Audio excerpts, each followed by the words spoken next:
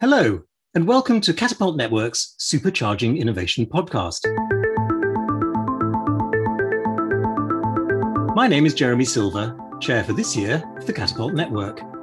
In this series, I'm talking with some of the UK's top industry and academic leaders, business people and parliamentarians to get their views on the future of innovation.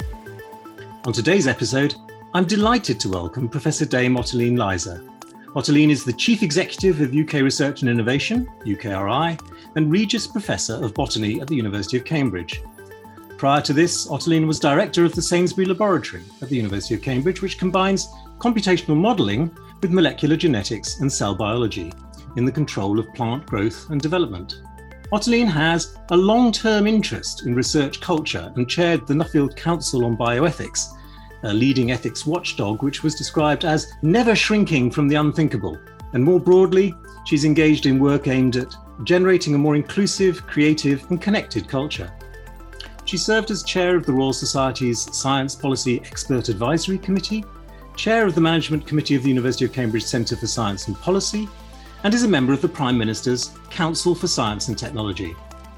In 2017, she was appointed Dame Commander of the Order of the British Empire for her services to plant science, science in society, and equality and diversity in science. Ottoline, welcome and thank you for joining us today. Thank you very much. It's a pleasure to be here. So, as we've just heard, you have an extraordinary and distinguished career in academia, and you have been Chief Executive of UKRI for just over a year now. Drawing on your personal experience, how have you seen research and innovation culture evolve in the last few years? It's a very interesting question. My interest in research culture started whilst I was very much rooted in academia, where the culture has become increasingly competitive over the years in a very particular way. So I would say it combines competition, which is incredibly focused on the individual. Are you individually performing against some criteria? And then those criteria, I think, have become increasingly narrow. Both of those things, I think, are very unhelpful to creating the kind of collaborative, connected research and innovation culture that we need, because it kind of shrinks your world down to you as an individual. And the criteria that we've typically used, I think, are, as I say, far too narrow, and that tends to kind of crush diversity. And those things together, I think, have resulted in the system becoming very siloed, where academics tend to stay in academia, and the interface between academia and the other really important and crucial parts of the research and innovation system, that interface is not sufficiently porous. So there aren't enough people going between the multiple worlds where research and innovation happens, and the concept of research and in innovation. In fact, one of the things that I think has been a really interesting conversation over the last few weeks as we've been talking about the new government innovation strategy is a framing of innovation that is very what I could consider push-driven. So it starts in academia and pushes wonderful ideas out into some mysterious world of business that does wonderful things with it and turns it into money. When, for me, one of the things I find exciting about innovation is, for me, it should start in the other direction. It should start with the identification of the kind of value proposition. How can I make things better? How can I add value? Oh, look, I could improve this process. I could improve this service. And through doing that, I would add all kinds of value. How can I do that? And then you pull through all kinds of exciting ideas and discoveries from the research base to help to deliver that. So when you think about the extraordinary armoury that you have at your disposal in UKRI, is there a way in which you're looking to, therefore, to sort of change that culture within? Is there something that UKRI can do about that, do you think? Absolutely, I think there is. At least I very much hope there is. Precisely because, as I say, the culture we currently have now is one of very high levels of competition with sharp elbows, which creates, I would say, this kind of homogenization effect and also a balkanization. And what we need to do is the opposite. We need to drive diversification right across the system and connectivity. So diversity with collaboration is how you really get the benefit out of diversity. So the fact that we have in our armory this extraordinary range of organizations where research and innovation is happening, and different tools to support it, and different tools and ways to support the people who are conducting it, all of those things, thinking of that as a portfolio of levers to create a much more connected innovation and research system where ideas and people move much more freely. That's very much the way I see we have to go. And I'm very excited to see things like the government innovation strategy and the government people and culture strategy, both led by BEIS, very much supporting that idea of much greater connectivity and collaboration across the system. Let's come back to what you were just saying about this sense of push and pull, because I think it's a really interesting tension. And certainly in the work of the catapults, I think we see it all the time. There's that sense on the one hand of the real importance and almost sanctity of blue sky research, the need to be able to allow people to just go off into the wide blue yonder without necessarily a clear sense of the destination and to make extraordinary discoveries along the way, as opposed to that more directed research agenda, which some industry sectors are better capable of addressing than others. And then I suppose a bit further along, there's also that need to try and drive adoption and innovation of new technologies within industry itself. Do you have a sense of how we get that balance right, and whether we got it right at the moment, do you think? To me, the sort of defining point to start answering that question is that we currently invest 1.7% of GDP in research and innovation in this country, which is well below the OECD average, which is 2.4%. And the government has set a target of 2.4% by 2027. And that's the average. And here we are seeking to be a science superpower. And our target is to become average in a few years' time, which I find a little, it would be nicer, I think, if we were aiming higher. And in fairness to the government, I think they are aiming higher, but we have to pass through average to become above average. So I'm not complaining about that target in principle. That is important to the answer to your question about how the funding and the effort and the consideration should be considered across those TRLs, because whilst you're investing 1.7%, if you took money out of that Blue Skies Discovery end to put further along the TRL spectrum, the whole thing would collapse. On the other hand, if we are driving up to 2.4% and 22 billion and beyond, then I think there is very widespread consensus that the biggest share of that needs to go into driving that connectivity between the Blue Skies Discovery research base, where we are clear world leading, to bring that extraordinary fuel to kind of inject into the innovation rocket that we already have. We have fantastic companies innovating brilliantly, just creating that much better joined up ecosystem so it can all happen more efficiently and effectively. And we can get over that scale up hump that we seem to get stuck at so often. I think that's crucial. So new money, I think, towards those higher TRLs and into considering adoption and diffusion and scale up, but absolutely not at the expense of the existing world-class research base that we have. And is that going to come, do you think, this year? With everything else the government has to contend with?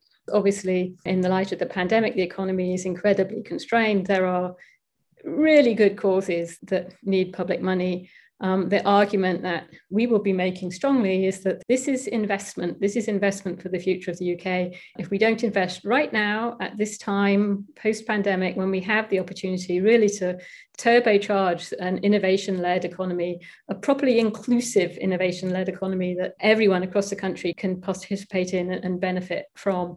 If we don't do that now, we will slip further behind in the context of national productivity and growth and all of those things. And so we will not have then the public revenue to pay the nurses in the future. To me, it's a bold investment, but it's really a very wise investment that we need to make now. And that's the case we'll be trying to make, whether we win it or not, I'll see. And you mentioned earlier the sort of the sense of different tools, different intervention types, different approaches, which kind of address these different areas of blue sky or directed research or technology push. We also have a very wide range of institutions that deploy those tools. Do you have a sense of whether we're getting the mix right? I mean, do you think that we're as smart as we could be in the way that we're using those tools, do you think? So again, I think for me, the answer to that question is about portfolio diversity with collaboration and connectivity. That's a kind of mantra of mine. And I think that that diversity of institutions is really important. I think the catapults, for example, play a really crucial and unique role. There are no other organizations that do what catapults do. I'm particularly fond of them because of this connectivity that they bring to the system. On top of that, there are, a range of public sector research institutions that have a range of functions, either from, blue skies research right through to fulfilling very particular national capabilities that are important. And then, of course, we have a fantastic university system. And within that, there is a huge diversity, which I think we need to kind of unleash and let thrive and grow rather than trying to assess them all on the same criteria. And so for me, absolutely thinking very intelligently about whether we have the right mix. Are they properly funded and supported? That we tend to stretch things as thin as we can for obvious reasons, but that causes real problems because then the institutions can't deliver and perform as well as they should. And are they locally embedded in ways that are working synergistically with their local economies and local environments to really support levelling up and that local economic growth through which we can gain the national productivity drive that I think we're all looking for? It's really interesting, this, isn't it? Because we have such a sort of varied landscape and it's very complicated. And a lot of people have a great deal of difficulty navigating it, particularly businesses who are trying to find the right level of support, just the right point of contact. I'm just wondering, do you think, in terms of sharing what works and what doesn't, and really understanding what the rich mix of this landscape is there more that we need to do you think? Is that something that UKRI can do something to address? Absolutely. There is an increasing amount of work now, both in the context of innovation and what kind of interventions really support the kind of innovative economy that we're after, and also on the research end, what kind of interventions in research really support the portfolio of research activity that we need, not just the completely wild and free blue sky stuff, but as I'm very fond of saying, groundbreaking, which is an analogy that comes from building. It's very good, but if all you do is go into fields and break ground, you never get any buildings. So we definitely need to support that full range of research activity as well. And how you do that, how you create an ecosystem that really provides that stable resilience that we need, it's key. And there is an increasing amount of research, and there's the Research on Research Institute at Sheffield. I've also spent some time in the past with people like Owen O'Sullivan and the Institute of Manufacturing in Cambridge. They do a fantastic job really trying to understand what works and what doesn't in a cultural context. That's the other thing. It's very easy to point at another country and say, oh, look, we need one of those because they've got one and they're good. Because it's a system, you need to think about the whole system, what you've got already and how you move it to where you want to be. Absolutely behind UKRI being involved in asking those questions and trying to tune our amazing system to deliver even more. You mentioned the catapults earlier, and you spoke very eloquently at the House of Lords inquiry into the catapults about how you see their role contributing to levelling up. But I'm sort of interested, beyond levelling up, what do you think the Catapult Network contribution should and could look like over the next 5 years? Well, obviously, they have their really important sector-specific roles. So fundamental to a catapult is kind of de-risking that middle ground and allowing nascent industries access to that kind of capability in a way that they would find it difficult to as standalone individual industries. So I think those sector-specific roles are obviously core to the role of catapults. The thing that I think is really growing in the Catapult Network that I'm very excited about is a much broader considerations of skills agenda. I would flag both the amazing apprenticeship programs that quite a number of catapults are now running. I think they're fantastic for all kinds of reasons, including the levelling up reason, but also actually a little bit that de-risk for industry because you're simultaneously generating the skills that will support those industries to develop in those new and different directions.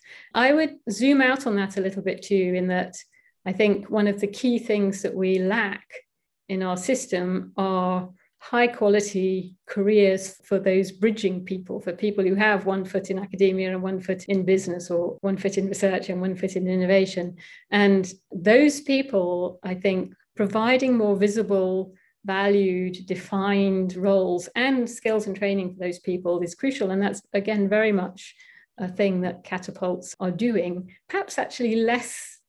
And they're making less fuss about it and song and dance about it than they could, because I think really celebrating those people is extraordinary.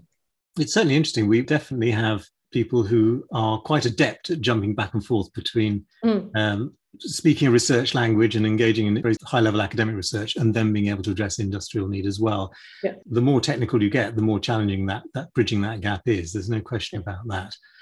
Moving on, though, you mentioned earlier that the challenge of really understanding how effective we can be and how effective we are. And I think everyone agrees, particularly in the world of innovation, it's difficult to understand how best to evaluate the impact. I mean, I always tend to sort of think of it as a bit like the old marketing person's adage, which was, I know that 50% of my marketing works, I just don't know which 50% it is.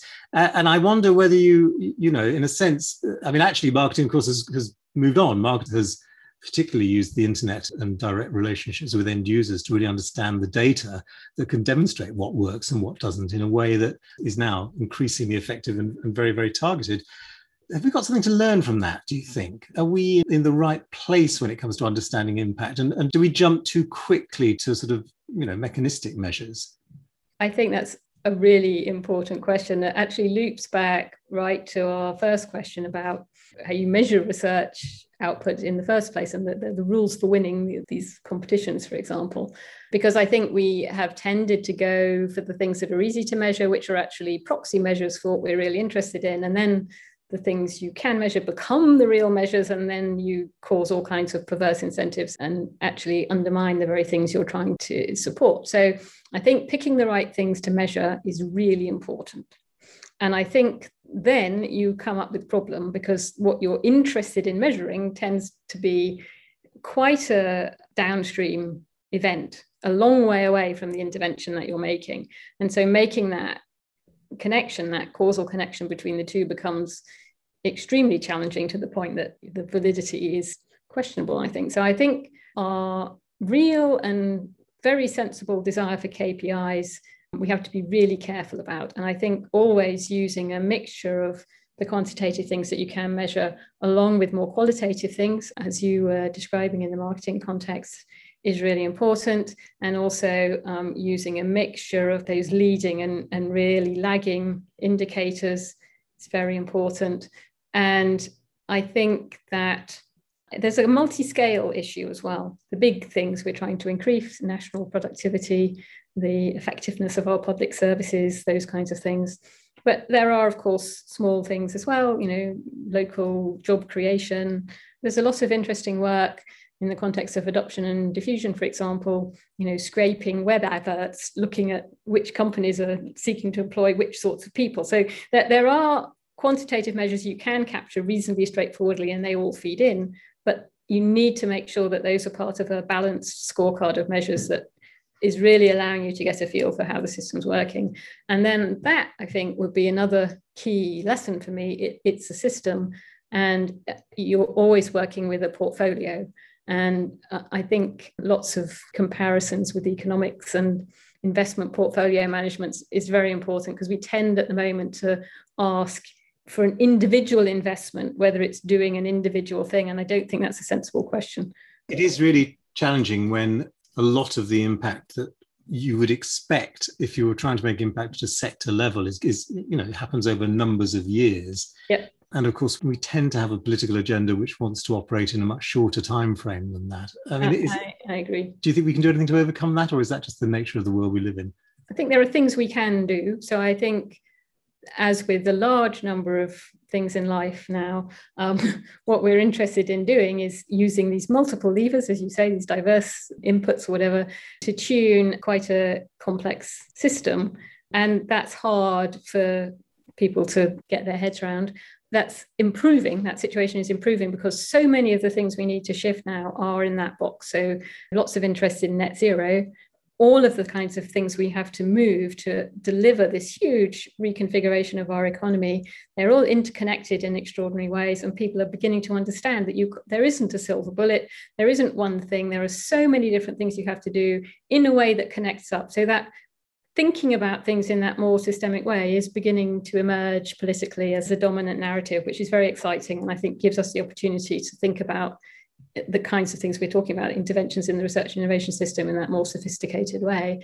And then the other massive win is that you can take that complexity and illustrate it so powerfully with particular examples.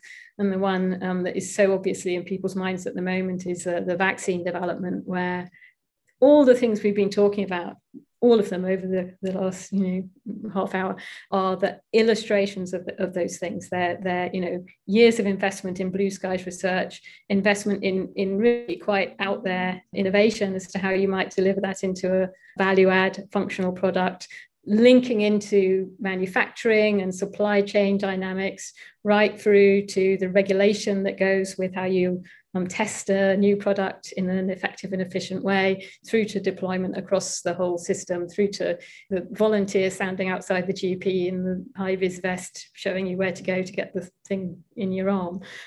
That whole systems thing, I think, is so clear in people's minds now. We're at a great moment to say, yes, it sounds complicated, but look what it can do, and look how you can relate to this particular part of it as an individual, as a company, as a nation. That is so interesting to make that analogy and to draw it so widely across the breadth of what we've been discussing. And a lot of that, of course, is encapsulated in the new innovation strategy that's just been published, which you mentioned before, and it's just come out in the last week or so. And obviously, UKRI has had an enormous contribution into the writing of that strategy. What do you think are your priorities when you look at what it contains, and what do you want to take forward from there to actually start implementing it? What are the sort of the key headlines for you? So it is very exciting to have the strategy. For me, what UKRI absolutely uniquely can bring, because we reach all across the disciplines, all across the sectors, all across those many diverse organisation types that are conducting research and innovation, we can really drive the connectivity element, I think, both in terms of supporting much more effective join up between the discovery research base and business, but also within the business community, providing that single front door so that businesses can navigate that complex landscape more easily, can access the support that they need in a more obvious way. So what I would like us to be is that focal point, I suppose, node in the system that helps the whole system work effectively and efficiently by joining up all of those many and wonderful dots.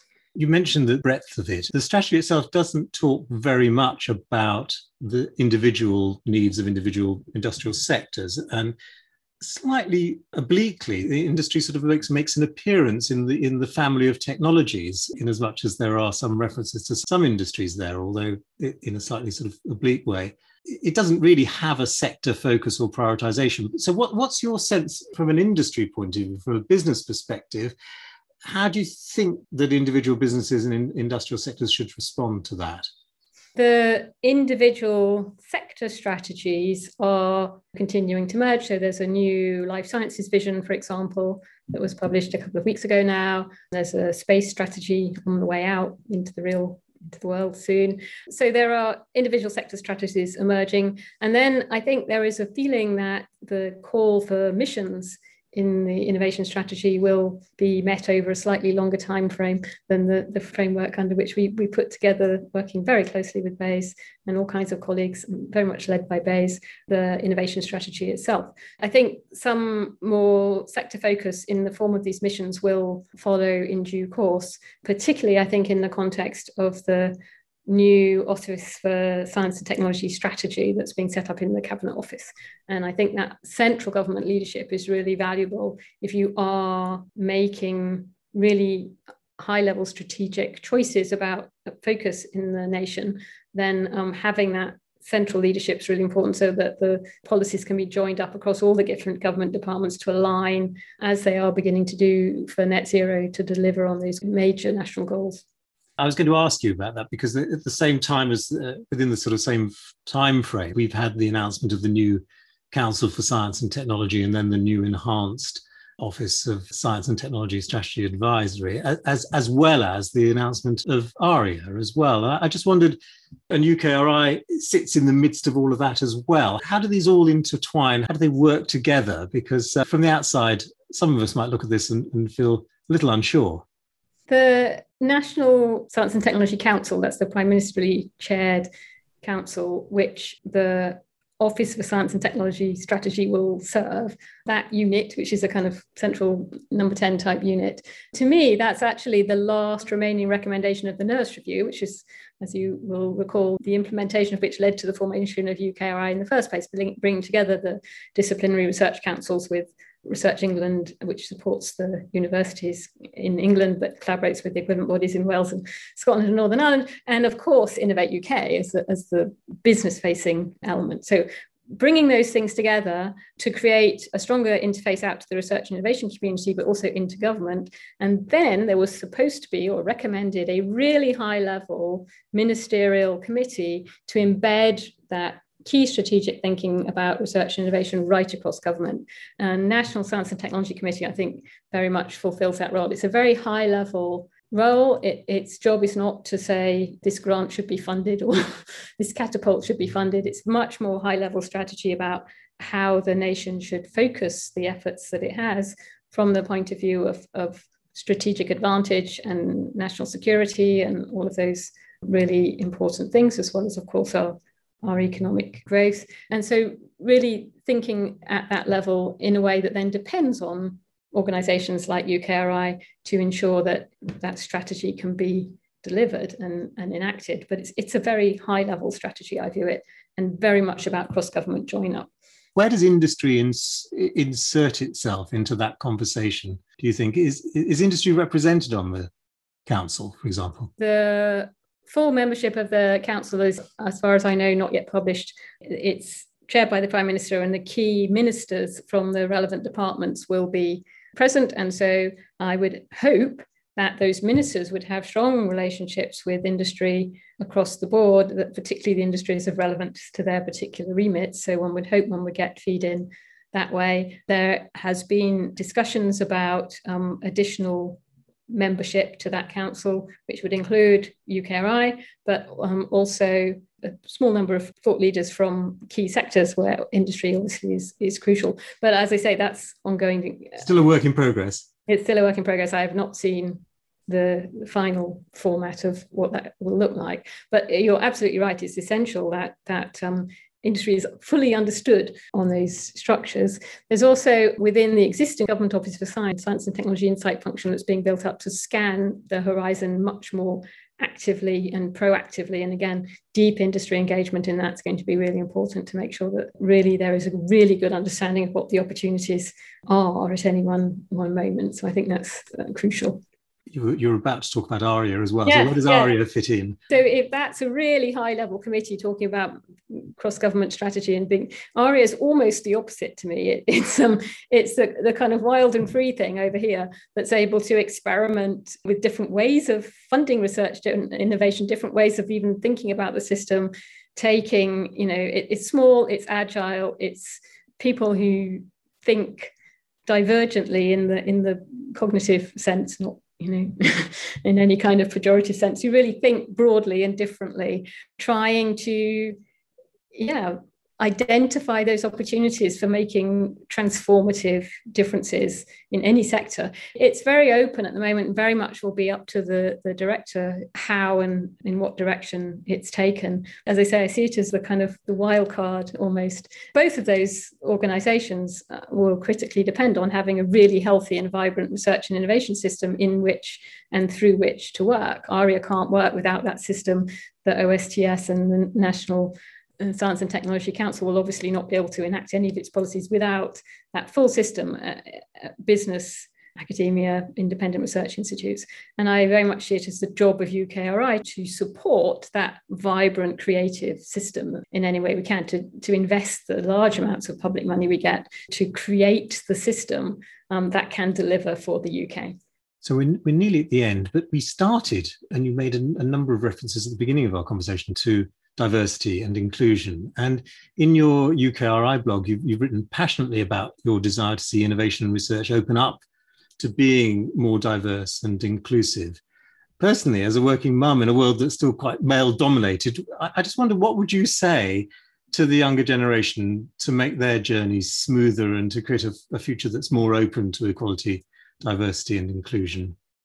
You can look at this through a variety of different lenses. And I try to, precisely because you need to, from a diversity point of view. So I think there are, to start with, at some level, research and innovation is massively diverse, not necessarily in the colours of the skin of the people working in it, but the roles available, the opportunities, the just extraordinary, very exciting range of things. And it's not all boffins rattling test tubes. There are extraordinary range of jobs. UKRI is running the 101 Jobs That Change the World campaign at the moment, where that's trying to illustrate the extraordinary breadth of roles there are core to research innovation that are not being a researcher or an innovator. So there is a place for everyone to deliver these extraordinary benefits for society by joining in with the research and innovation agenda. So that's kind of one element. You just got to think about the system as the full system, which can support a huge range of skills and talents, needs a huge range of skills and talents.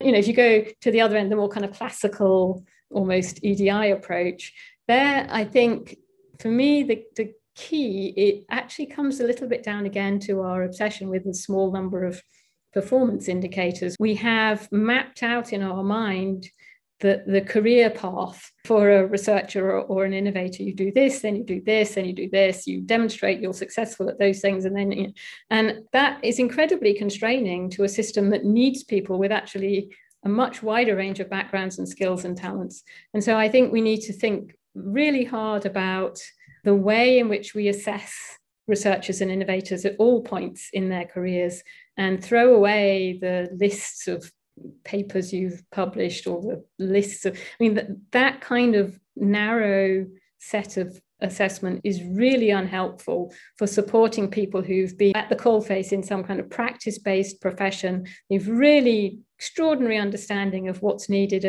and what can make a difference. And that person then thinks, oh, I would really like to do a PhD on really trying to understand, exactly as you were saying earlier, to research what works in this area, for example. And they show up at the university and their A-levels were 10 years ago and they were in some completely other topic. You know, we've got to find a way to welcome those people with their extraordinary ideas and creativity and different ways of thinking about things into the system, because that difference is really what creates the extraordinary innovative outputs. I mean, there's really good evidence that diversity is necessary for the range of creativity that we need. I am completely obsessed with it because I think it's key to our success. And it's about freedom. It's about trusting ourselves more, I think, to take the risks and to work with that wider range of people who will challenge us more, rather than just kind of huddle together for warmth, clutching our certificates or degree certificates. It's incredibly refreshing to hear you talk like this. And it does feel to me that we're facing problems of a kind and that we've never faced before as a species. And our planet is in such a precarious state that it seems obvious that we've got to find new ways of looking at problems and new sorts of solutions. And is this part of it, the sense for you of bringing more fresh brains? Absolutely. It's one of the things that if you're in a research environment and your whole kind of MO is about going to places where no one's ever been before, you have to think of, if you kind of go back to the science superpower, I'm quite reminded of some of those kind of superhero movies where you want to have, multiple people with the different special powers to go with you to fight the enemy of the unknown, rather than having to go all by yourself. And that is very much how I see it. It makes perfect sense to me, I have to say. We're nearly at the end, so I've got one final question that I always ask my guests. It's always very interesting to get the reply. But we've talked a lot about innovation and how important it is. But what's your favourite innovation? What's my favourite innovation? Oh, good heavens. I'm going to do the opposite, okay? So the way I think about innovation is to do with this value add. You identify something that needs, an innovation to make things better. And that improves the world around you and also can start a highly successful business and so on and so forth. And the example I like to pick, because it's very simple and everybody knows about it, you probably know about it too, is if you wear glasses, the little screws that hold the things onto the lenses, they're dreadful. They come loose and they come out. And most people who wear glasses have to carry around a baby screwdriver with them to screw it back in again. Why? Why hasn't somebody fixed that problem? And you could make a fortune out of that. So that's an innovation that hasn't happened yet, that is on the way. And I guess, I use that slightly flippantly because that's the point, really. There's a huge range from tiny little things that just would make a little bit of difference to everybody's lives to huge, how do we capture CO2 effectively from the atmosphere? How do we cure, horrendous diseases? How do we create a more equal society? I mean, huge questions where you want solutions down to the little screws in people's glasses. What a brilliant and precise way to end our conversation. Thanks so much. I feel that we could have carried on talking much longer, but thank you so much for joining us this week, Ottilie and Liza. And thank you for sharing all your views on the future of UK innovation and the role of UKRI, particularly within it. You're very welcome. Thank you. It's been a pleasure. That's all for today's Supercharging Innovation podcast. Thanks for listening. Join us again for the next podcast episode, and make sure you subscribe to us on iTunes or Spotify. Other podcast distribution platforms are, of course, also available. Goodbye.